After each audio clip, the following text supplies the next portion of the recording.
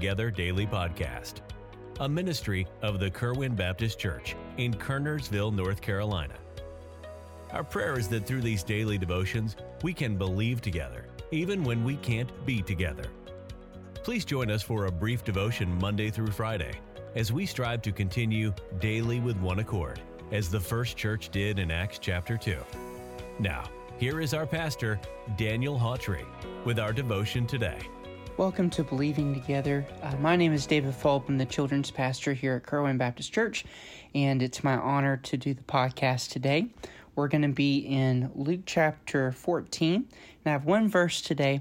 It reads in Luke chapter 14, verse 11, "For whosoever exalteth himself shall be abased, and he that humbleth himself shall be exalted."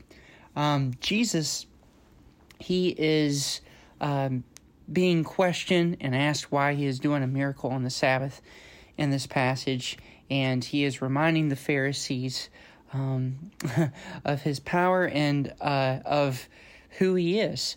And he gives them the example of humility and the example of pride.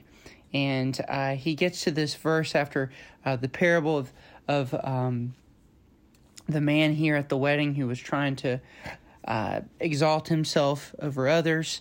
And Jesus says at the end of this parable, he said, "For whosoever exalts himself shall be abased, and he that humbleth himself shall be exalted." It's kind of the opposite of what we would naturally think. We would think, hey, if I'm promoting myself, I'm going to be at the top, right?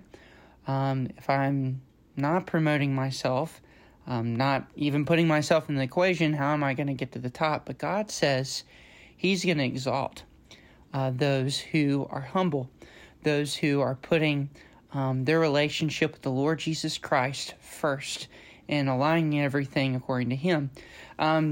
I love this time of year for many reasons. Summer is wrapping up and we're going into fall. I love fall. And sports-wise, if you're a sports fan, this is a great time of year because it's very intense sports-wise. There's a lot of sports, both professional and college, starting to start up between football and then basketball next month. And then, baseball's heading into their playoffs and all that. And everybody just sports-wise loves this time of year, and I enjoy watching all that. But what's even more enjoyable than the game itself are the interviews. They can be quite entertaining, depending on the situation, the person, maybe the beef they have with somebody or a reporter from the week before. And it's always very interesting to see that. But I love to see how that person's attitude kind of is, because you kind of see their true personality, and within the moment, the emotions are high and all this is going on, and there's a lot of people out there that are promoting themselves, very prideful, basically like, hey, they couldn't make it without me, and I get, there's a lot of talent, and hey, they're showing off what they got. But also it's really neat to see the humble ones out there. The ones that, hey, we're a team, we're doing this together. And I always find that really neat. And it almost challenges me sometimes when I think of this verse. Lord, do I have my priorities set as a Christian, as a person towards you? If I truly want to be exalted, really my goal is to have you exalted first. The goal is to do what you want to be done, so I can be the correct instrument for you. And that's what Jesus is talking about here. Jesus, being the most powerful being in the universe, was the best example of humility. He wanted to do what? The will of the Father. And he was humble about it. And he made sure he did it in a humble spirit, and he was exalted as God's Son. Lived that life of humility, and what an example to us. I want to challenge you today.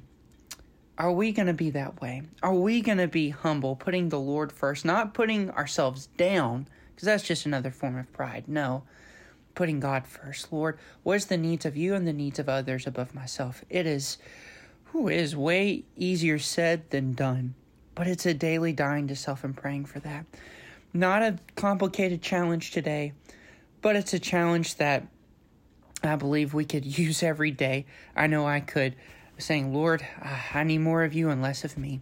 And let's keep that in the forefront of our mind as we start into the work week today. So I hope this was a blessing to you. And if you don't have a church home, I encourage you visit us at Kerwin Baptist Church. We'd love for you to come.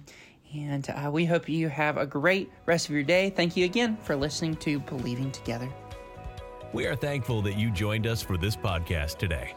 We encourage you to subscribe to the Believing Together Daily Podcast. And please feel free to contact us through our church website, kerwinbaptistchurch.com, if we could be of further assistance. May God richly bless you today.